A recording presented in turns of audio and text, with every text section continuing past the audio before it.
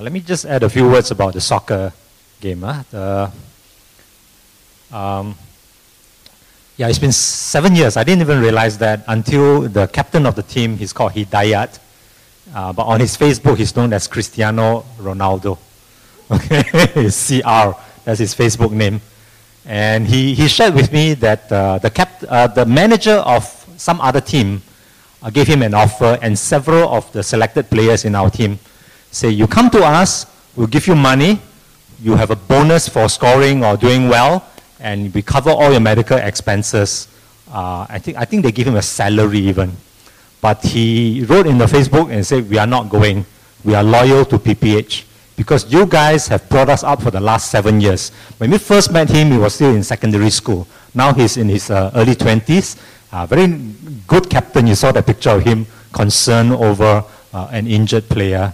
And he says, we are with you. So I thank God for that. It's just that we need to pray for the next step. Okay, now we've got such a great relationship. The next step is to have a spiritual conversation and then to be able to tell them of what our faith is about. So you can pray for that. Huh? All right, let's move on to today's topic.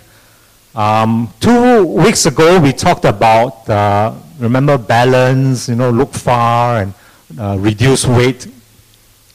And we talked about balance to achieve what is the chief end of man, and that is to glorify God. So to glorify God, we need to have balance. And the balance is membership, that is to be committed to the family, in a cell group as far as possible, to learn, to love one another, to serve one another, commit to his family, to grow in Christ likeness, which is what we're going to be talking about today as well as last week, maturity, to serve others in ministry, and then to reach the lost in missions, even by soccer or by any other form, by capping that I know some of you went last night. I want to thank you very much for joining us and laboring together. And all this to magnify God's name. And so last week, Pastor Chimeng talked about the means to maturity, the ways of growing in spiritual maturity. And so today, we want to look at the measures of maturity. But first of all, what is maturity? What is spiritual maturity? What is it like? We know what Elvis likeness is. We know what it's like to be like Elvis Presley. And by the way, that's my father. We know what it's like to be like. What is MJ likeness? What is it like to be Michael Jackson, no matter how big or how small you are? But to be spiritually mature is to be like Jesus. Is Christ-likeness, okay? If you like the like, then you can like the like. What is Christ-likeness? The Bible doesn't leave us in the lurch and say, okay, you guys, you believe in Jesus, you need to be Christ-like. The Bible gives us actually very specific qualities and virtues, the fruit of the Spirit, especially in Galatians chapter 5, to tell us what Jesus is like, that he embodies the fruit of the Spirit.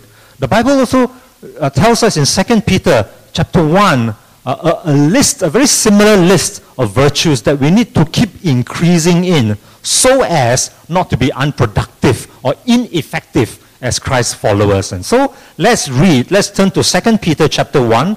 I want to read the first 11 verses. 2 Peter chapter 1. 2 Peter chapter 1 from verse 1 to 11. Simon Peter, a servant and apostle of Jesus Christ, to those who through the righteousness of our God and Savior Jesus Christ have received a faith as precious as ours. Grace and peace be yours in abundance through the knowledge of God and of Jesus our Lord. His divine power has given us everything we need for life and godliness through our knowledge of him who called us by his own glory and goodness. Through these he has given us his very great and precious promises, so that through them you may participate in the divine nature and escape the corruption in the world caused by evil desires. For this very reason, make every effort To add to your faith goodness, and to goodness knowledge, and to knowledge self-control, and to self-control perseverance, and to perseverance godliness, and to godliness brotherly kindness, and to brotherly kindness love. For if you possess these qualities in increasing measure, they will keep you from being ineffective and unproductive in your knowledge of our Lord Jesus Christ. But if anyone does not have them, he is nearsighted and blind, and has forgotten that he has been cleansed from his past sins. Therefore, my brothers, be all the more eager to make your calling and election sure. For if you do these things, you will never fail, and you will receive a rich welcome into the eternal kingdom of our Lord and Savior, Jesus Christ. And so from this passage in 2 Peter, especially from verse 5, we develop this tool which you should have in your hands. I think it's together with your bulletin. We call it the means of maturity. And today I want to start the sermon with application. This is what you do, okay? And I encourage you to do it today. Okay, don't leave it, say, I got a whole week to do it, and then it will be conveniently forgotten. Go through these prompting questions. Evaluate yourself. Go through a time of reflection today through the various questions of these 8 qualities, and then do a sort of rating. Each of these qualities, 8 qualities, figure out for yourselves, have I increased in faith, increased in goodness, or have I stayed the same, or worse, have I decreased in them? So evaluate your own spiritual growth. I came across this interview with Dallas Willard. Professor Dallas Willard is a professor of philosophy in the University of Southern California, and also an award-winning Christian author. In the Leadership Journal of 2010, the spring of 2010, he was asked this question: how do we assess spiritual growth? How can churches know if they are being effective at making disciples? And his answer was this. He said, many churches are measuring the wrong things. We measure things like attendance and giving, but we should be looking at more fundamental things like anger or contempt or honesty, and the degree to which these things are under the thumb of our lusts. Those things can actually be counted, but not as easily as offerings. And then he was asked, why don't more churches gauge these qualities among their people? And he said, first of all, leaders do not want to measure these qualities because they usually discover that is nothing worth bragging about. You can brag about collections and attendance, but these qualities, not to be bragged about. And we rather focus on institutional measures of success. Secondly, we must have people willing to be assessed in these ways. And finally, we need the right tools to measure spiritual maturity. And the questioner asked, in the past, people grew through relationships with spiritual mentors and by engaging in the church community. Is there now a danger that this kind of individual assessment tools will remove the role of the community in spiritual maturity? And his answer was, any of these devices must be used in a community setting. Assessment like this that work best are a combination of self-assessment and the assessment of a significant other, that is maybe your spouse or a very good friend who knows you well. They don't work with people who do not want to be assessed, and they should not be administered like individual personality tests that some employers use. If you have a group of people coming together with a vision for real discipleship, people who are committed to grow, committed to change, committed to learn, then a spiritual assessment tool like this can work. But there must be deep fellowship of trust to support this work. And I don't think that any group should go into assessment without that. I wouldn't advise a pastor to use any of these tools on his or her congregation without first establishing a clear commitment to discipleship. You can't just take your average congregation and throw one of these assessments on them. That's what it said. I think how true. And I know that some of you do not like this, okay? You take this, like, come on. And I know that none of you will throw it away. You will just leave it conveniently on the chair and then you will walk out without it, right? I know, I get it, I understand. I'm a human being too. But let's consider the Word of God. Consider for a second my responsibility. And Colossians chapter 1 has a very great significance for me. First of all, it starts with a very high view of Christ, the image of the invisible God, the firstborn. And then in verse 28, which is sort of like my life verse, verse 28 says this: we proclaim him, or I, a pastor, a Christian leader, proclaim him, admonishing and teaching everyone with all wisdom, so that we may present everyone perfect in Christ. To this end I labor, struggling with all his energy, which so powerfully works in me. To present everyone perfect in Christ. That same word is translated complete in Christ. It's also translated in other versions as mature in Christ. So that's what we need to do, to present a holy bride for Jesus, the bridegroom. Mature in Christ. And I struggle. I struggle to do that. But I struggle with his energy. So with all his energy, I want to tell you, do it. Do it. Get through these means and measures of Christ-likeness. Question is, do we want to grow? I don't think any one of you will say, no, I don't want to grow. Every one of you want to grow. Then make every effort. Make every effort. But realize that effort is not equal to earning. Right? We do not earn a good presentation before God. We do not earn our salvation. It's all by God's grace. But there is a risk of not making every effort, and that risk is that we end up childish. Okay, not childlike, right? The Bible says we need to be childlike in our faith, but not childish. They say that childhood is short. It is very short. I think by the time you're sort of, in mid-secondary school, you're already out of your childhood. But immaturity is forever.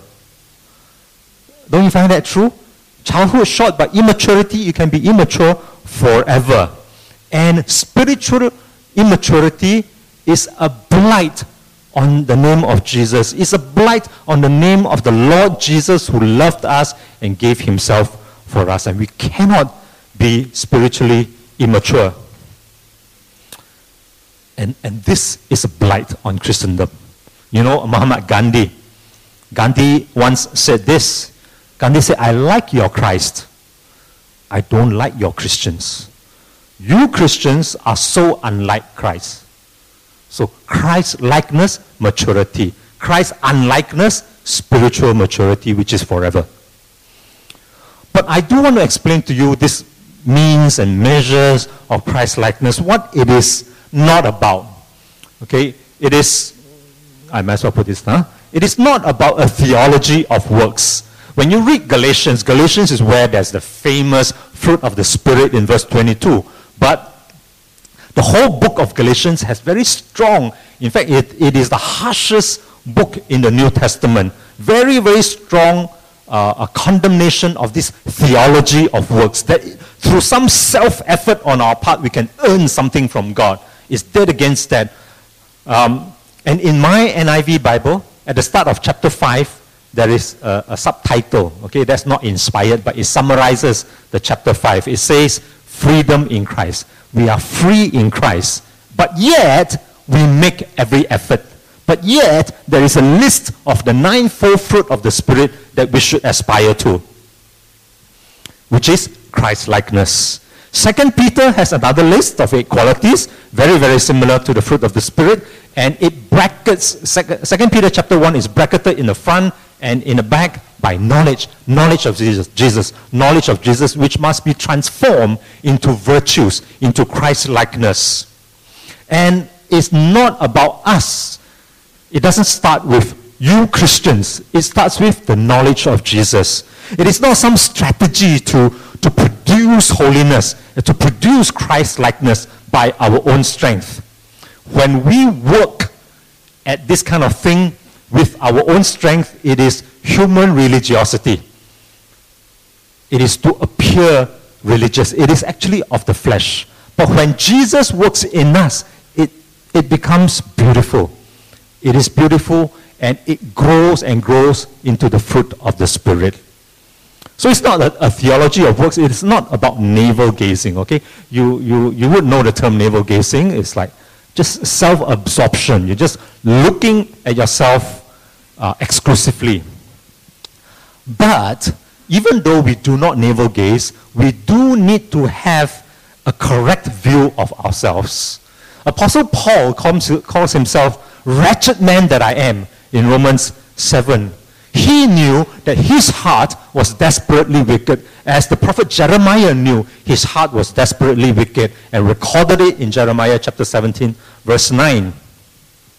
And we are called to examine ourselves. All over the Psalms, you read this word, test yourself. Lord, examine me. Examine ourselves. And then in 2 Corinthians chapter 13, verse 5, it says, examine yourselves to see whether you are in the faith. Test yourselves. Do you not realize that Christ Jesus is in you? Unless, of course, you fail the test. So examine ourselves. You know, in modern Christian circles, some churches, you would hear this teaching that I reject calling myself a sinner. I'm not a sinner. I'm a precious child of God. I'm the beloved of God. But that is your redeemer status. You need to know your real status, that you are a sinner. You are a sinner saved by grace. Yes, of course, you are a precious child of God, the beloved of God. But don't ever say that, hey, I reject this in Jesus' name. I'm not sinner. You're not. And I like this saying, which really captures the real self and the redeemed self very well. It says, cheer up. You are a worse sinner than you ever dare to imagine. Cheer up. But there's a second part to that. Cheer up. You are a worse sinner than you ever dare to imagine. But you are more loved than you ever dare to hope. Sinner, redeemed. Sinner, loved. And thirdly, it's not some external piety measures. We are not asking you to legalistically and ritualistically do this every month, every 6 months, every year, and all that to measure you on Christ-likeness by some 8x3 matrix, you see, 8x3 matrix. It's not like that. It is not about the actions, the external actions that we must exhibit. Yes, I did it religiously once every month, but it is about the attitudes that we need to embrace, the virtues of our master that we need to embrace. It's not about a measure or measurement, but it's about our master. Because every time you look at this list of 8 qualities, you think of Jesus. We look to Jesus, the author and the finisher of our faith. It's not about a rating, but it's about a relationship. It's not about external piety measure, but looking to Jesus and our relationship with Jesus, who manifests these 8 qualities perfectly, inspiringly. So, question, do you have a rich relation? I'm not talking about a rich relative, okay? Do you have a rich relationship with Jesus? And this is the relationship that produces these virtues, that produces fruit. Someone once said that no one can be close to Jesus and not become a person of virtue. You are close to the Lord, it will flow into you. Someone once said, as God operates, we cooperate. So it all starts with God. It's not. It doesn't start with navel gazing. It doesn't start with these are the qualities that I aspire to. It starts with God, and we cooperate. And we know this rich. I have a rich relative. His name is Jesus. Okay, he's the richest person I know, and my relationship with him must be the richest, deepest relationship ever. This is the relationship that makes me the disciple whom Jesus loved. Whom Jesus loves. You know, the Apostle John also has a very clear view of what it means to be a sinner saved by grace. 5 times in the Bible, he audaciously said that he was the disciple whom Jesus loved. Is that really so audacious? Any one of us can say, I am the disciple whom Jesus loved. Aren't you? You are. Say it.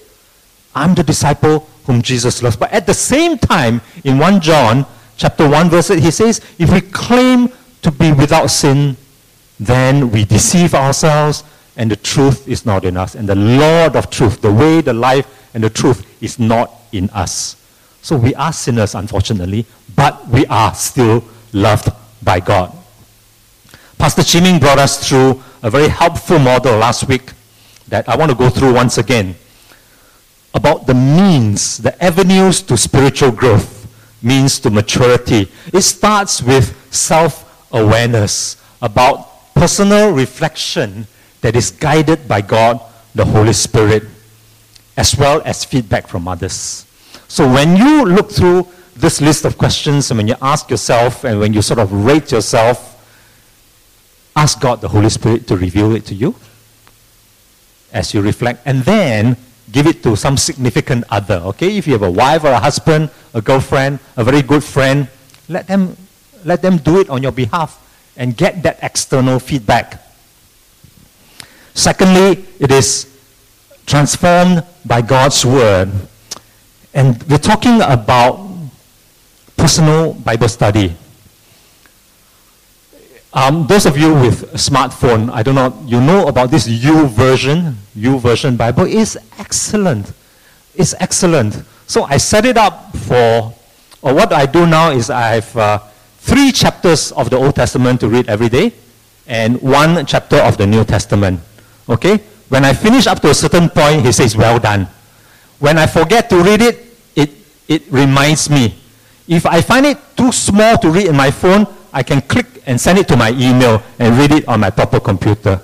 And it's just so encouraging. You finish a small segment, they congratulate you. They keep you accountable. And you can write notes and send it to your friends as well. You can post it on Facebook. It's just fantastic. Use it. Use it. That's a personal Bible study. Then in a cell group, we can discuss with one another. We can see the Word of God come alive in one another or not come alive. Right? You can see that, wow, so-and-so, the way she talks, is like so un-Christ-like, man. I better not be like her. Or something like that now, okay? I put it in a negative sense. And then, of course, the sermons, which might be the least effective of them all, but still we are called to preach, we preach, right? But I hope some of you can remember some things for life, which will help you to grow in maturity. And then aided by spiritual disciplines, right? I think you've heard of disciplines, spiritual disciplines. Read your Bible, pray every day if you want to grow. And then there are all kinds of spiritual disciplines from fasting and submission and make sure you meet together.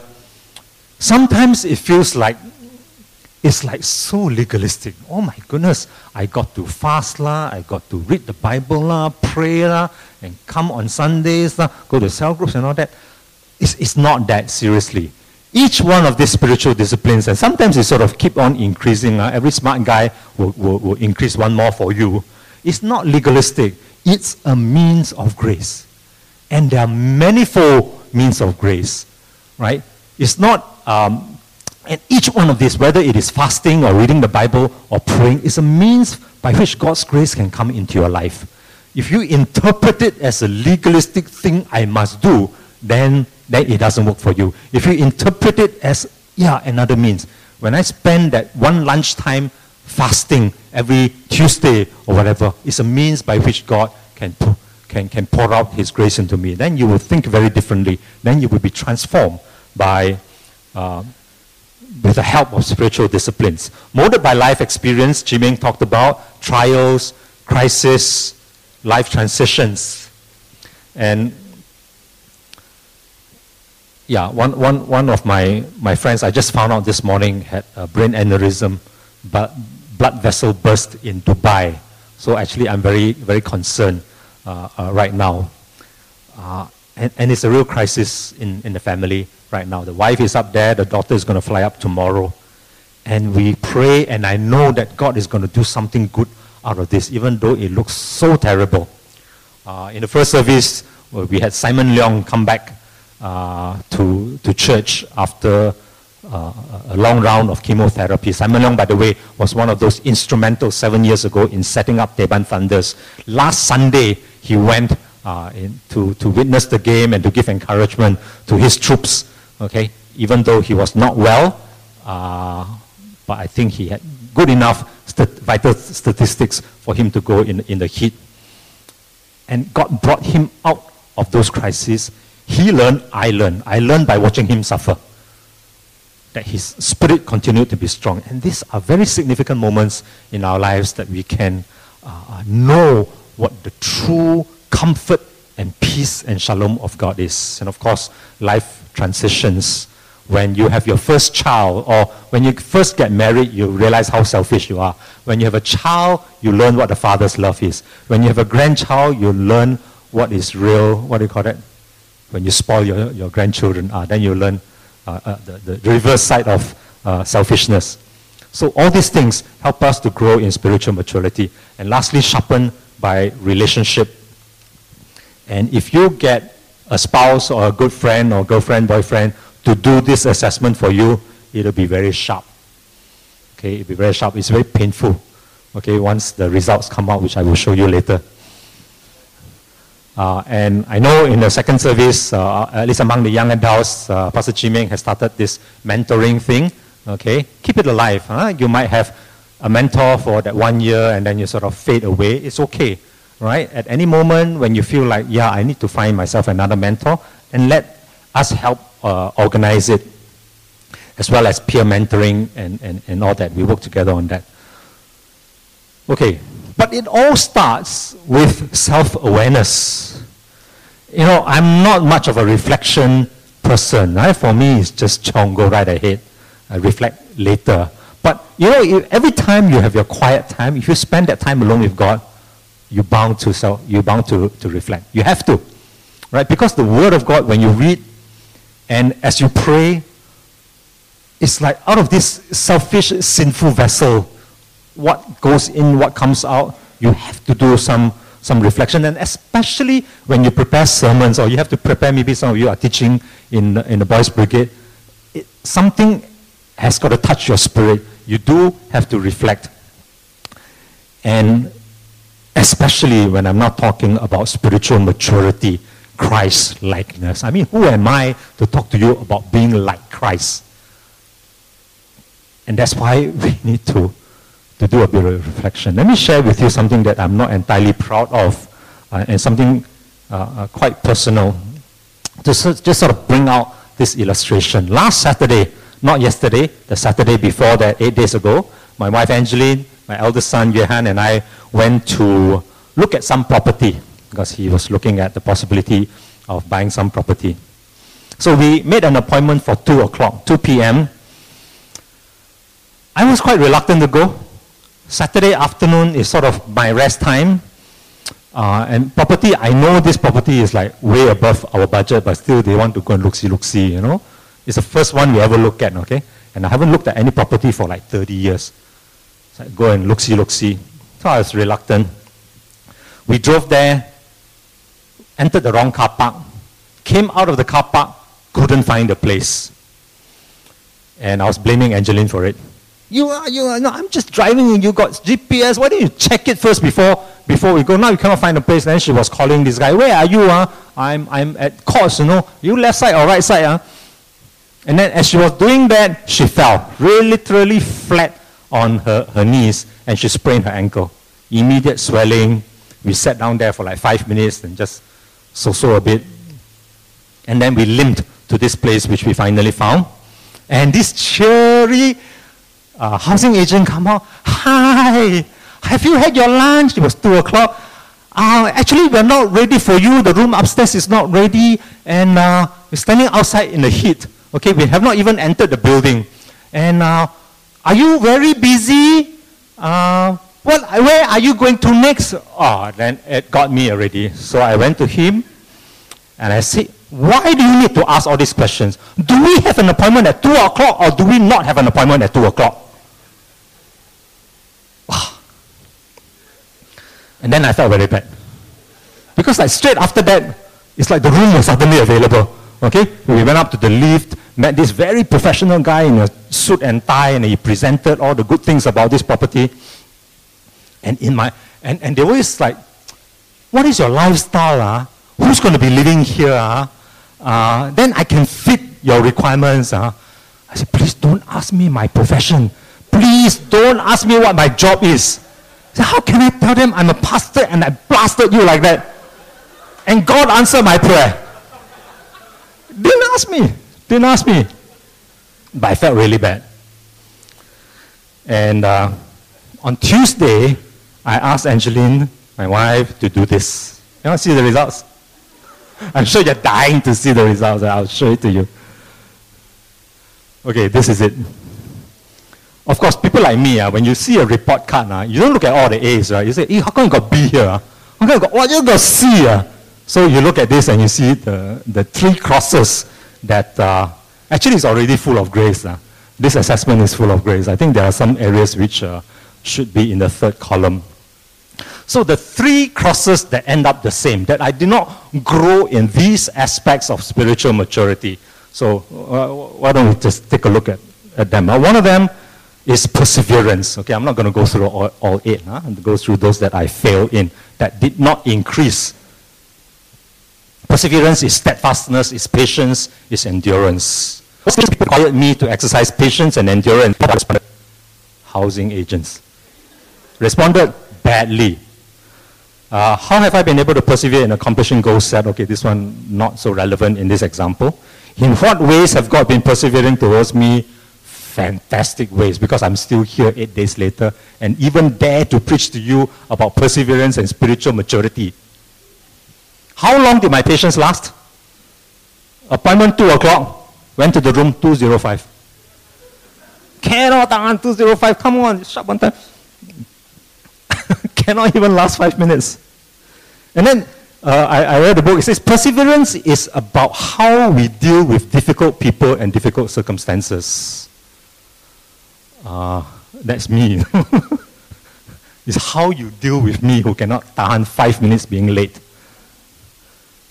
And there's very little for me to do, because all you people here in PPH are so nice and so nice to me that I have no difficult people here. So how do I learn to grow in perseverance? Your fault. Anyway, okay. Then I was given this book last year, written by Robert Solomon, the ex-bishop of the Methodist Church, called The Virtuous Life. And it's about the fruit of the Spirit. And the theme there is that it's not about you. You know, you look at the fruit of the Spirit, don't think about yourself first. Think about the author and the finisher of your faith. Focus on Jesus. So when it came to the aspect called patience, which is perseverance, there are several subtitles that he writes on. Focus on Jesus, his patience for his disciples, his patience at home with his family and brothers and sisters, his patience with his enemies, his patience in difficult circumstances. How has God been persevering towards me? You can see it all. God's patience is amazing. So you look not so much as navel gazing at ourselves, but look first at Jesus, and then you're just inspired by Jesus' perseverance. And then, okay, self-control. Self-control, sort of a definition, being a master instead of a slave over your own desires and passions. What are areas in my life that I have exercised improved self-control? Oh, maybe exercise, nowadays more regular. What are areas in my life that I need to exercise greater self-control? Wow. Housing agents. I need to master my desire to show this salesman or this agent who is boss. That you don't come and waste my time, okay? I need to master that, that sense of pride that my time is much more important. After all, you're just an agent. That kind of horrible feeling. Another word for self-control, translated in especially the King James Version, is temperance. Temperance. And the opposite of temperance, whenever you read this word, for example, in the King James Version, lack of self-control is the word incontinence. Yeah, that's old English, incontinence. And so when I blurted out of this hole those angry words, is incontinence. It's as dirty and as smelly and as ugly as what comes out the other end. It's incontinence, lack of self-control. But self-control is not the same, or self-control or temperance is not the same as this word called stoicism. You know, from Greek philosophy, you are stoic. Stoicism is rule yourself. Control yourself, man. Control yourself. It's not about that. Self-control is or temperance, which actually is a better word, is to be ruled by God. It's not that self-effort, control yourself, okay? Don't lose temper, don't lose temper. It's to be ruled by God. Let God, the Holy Spirit, rule you. Be controlled by the Holy Spirit. And don't be a slave to something else, to your base nature. Be a slave. Be captivated, be captured by God. And that is self-control. Robert Solomon, in that book, brought up another example, another book that's here. Actually, the other title of this book is called The Three Edwards, written by Thomas Costain. It talks about this Reynard III. Reynard III was living in the 14th century, a nobleman, a duke in what is present-day Belgium. He was very fat. After a violent quarrel with his brothers, his younger brother called Edward led a successful revolt and kicked him out of being the lord of the manor, as it were. And usurped the position, imprisoned his elder brother Reynard. What was this prison? This prison was a very nice room in the same castle they had always been living in. This prison had everything nice, windows and everything, and a near normal sized door. Quite normal. Which was not locked. This prison was not locked. Every day, the younger brother Edward served his older brother rich, delicious food. And he told his older brother, you are free to come out of the room and to take back control of the estate anytime you want to, if you can get out of the room. Why can't he get out of the room? He was too fat. And this went on for 10 years. Subsequently, the younger brother Edward, who went to war somewhere and died. And then the servants and all that took down the door, cracked open the walls, and this big guy, Reynard, came out. And he died within a year because of obesity.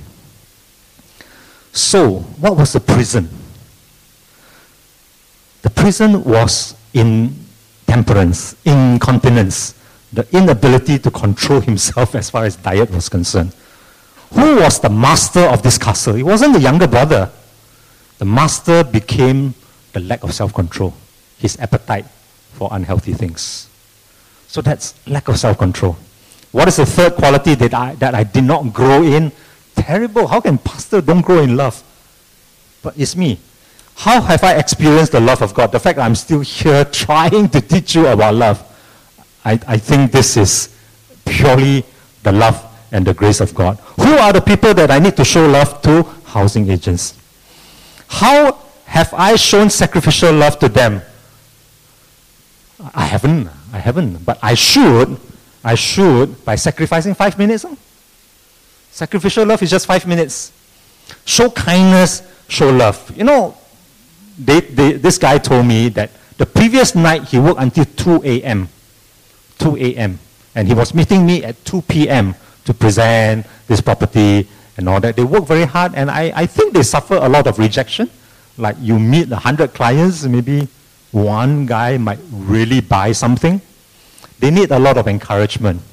They need human kindness, the milk of human kindness, which they did not get from me. So it starts with self-awareness, with reflection. And I think I've learned my lesson. Which I'm sharing with you. Someone once said that, Socrates once said that an unexamined life is not worth living. So live a life that is worth living. Live a life of examination. Examine yourself. And that is the first step to spiritual growth. So let me share a little bit more with you in 3 Chinese words, which 2 of them I copied from a sermon one of our Chinese pastors preached a couple of weeks ago. But this first one, I devised myself, okay? When I told her, she said, wow, pastor can do Chinese rhymes. I said, wow, big deal. So the first one is, you look at ourselves. When we look at ourselves, 心痛咧, heart pain. You know, when I did my self-reflection and I look at this, I say, what a crappy pastor you are. You know, heart very painful. I fall so short. I fall short of Christ's likeness.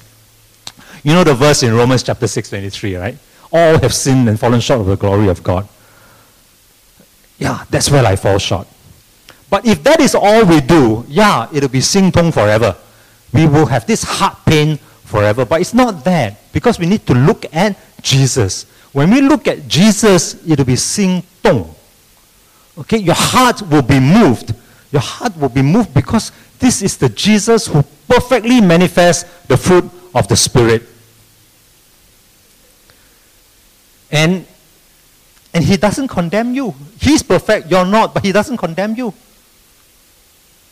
Let me read Colossians 1 from verse 19. It says, "For God was pleased to have his fullness, the fullness of the fruit of the Spirit, dwell in Jesus, and through him reconcile," that is, make right all things, whether on earth, in heaven, to himself, and making peace with his blood. He went to the cross, he died for you to show his love. Once you were alienated from God, if you only look at yourself, you are alienated from God. You will forever have 心痛. And once you were enemies in your mind because of your evil behavior, good example. But now he has reconciled, he has made it right, reconciled you by Christ's physical body through death. He had to die so as to make it right for you, to present you holy. So I am holy in his sight, without blemish, free from accusation, free from condemnation. Romans 8 chapter 1, no condemnation. So that's what it is. Your sin will be tong, man. You will be so moved by the love of God. And then what do? Then you 行动 lah. Right? That's action. That's when you make every effort. My God loves me so much. Can't I be patient for 5 minutes? I think I will be in future. I may still fall again, but I think I've learned my lesson. That 5 minutes of patience, kindness to someone will become easier because it comes out of not an effort of earning something, but out of inspiration by the God who loved me and gave himself for me. And finally, Philippians chapter 2, verse 12, it talks about work. What is Christian work like?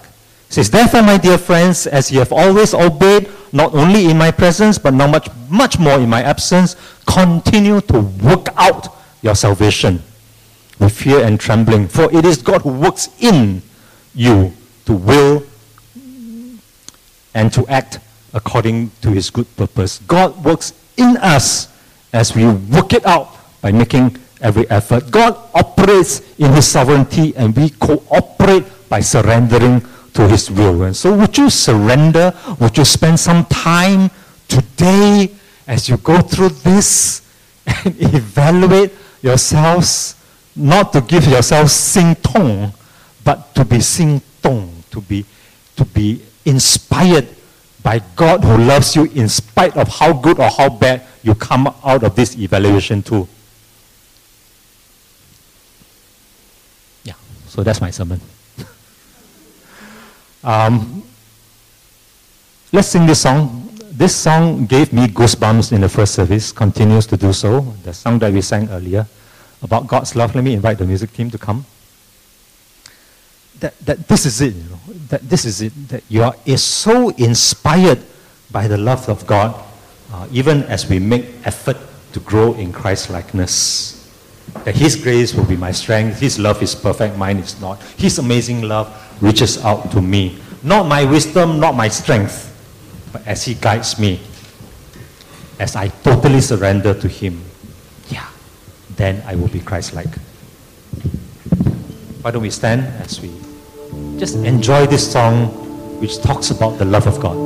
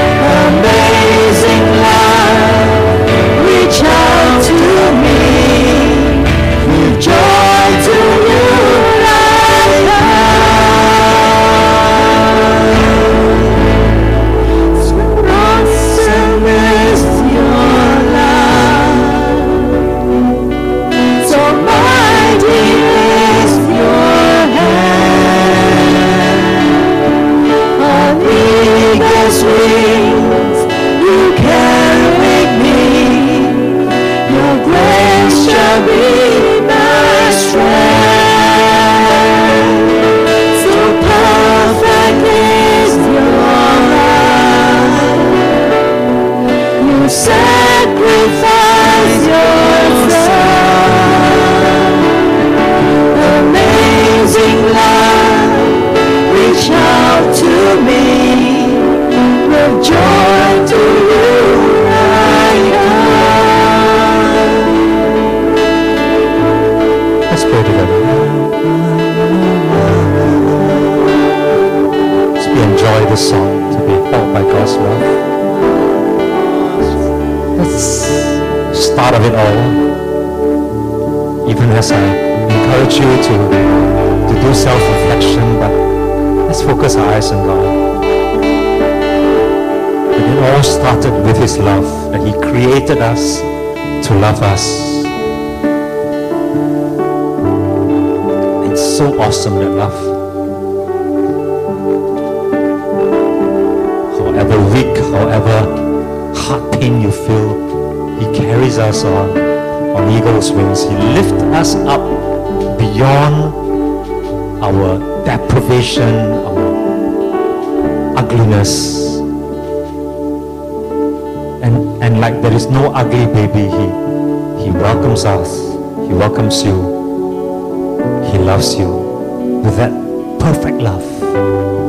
With that love that is shown on the cross, that He would sacrifice His Son for us. That is the amazing love that reaches out to you, to me.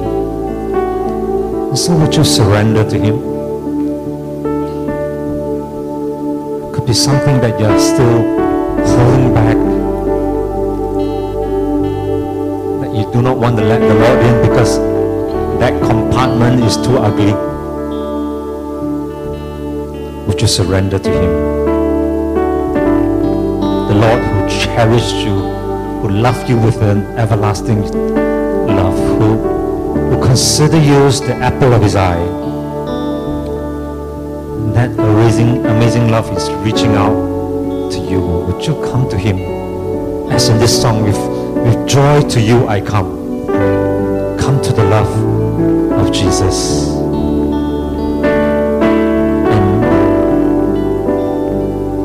And start the day anew, start the week afresh with the love of Jesus. Just open up the altar for that declaration of with joy to you I come. Nothing for us to do per se, but just to enjoy love. We start that right with Him. As we make every effort then to be like Him, it'll be out of an inspiration. It'll be out of our hearts are moved by the love. Let me now close in prayer. God, we are moved by your amazing love. The love that went all the way to the cross. The love that still welcomes us, no matter where we have fallen, no matter what ugliness that comes out of incontinence. You cleanse us by your blood. You surround us by your love. You cherish us. You lift us up as on eagle's wings. So we want to thank you. We declare once again, Lord, that as you love me, I want to love you back. And I'm prepared to make every effort to grow in Christ's likeness. Today, I want to spend some time with you to reflect upon my life, so that I want to welcome you in, Lord, to do this work of transformation in my life, to be inspired by the love you have for me. Thank you so much, God, for loving me, Lord. Thank you for upholding me. Thank you for this amazing love that reached out to me, and so with joy to you I come. In the name of the Lord Jesus, my lover, my Savior, my Master, my friend.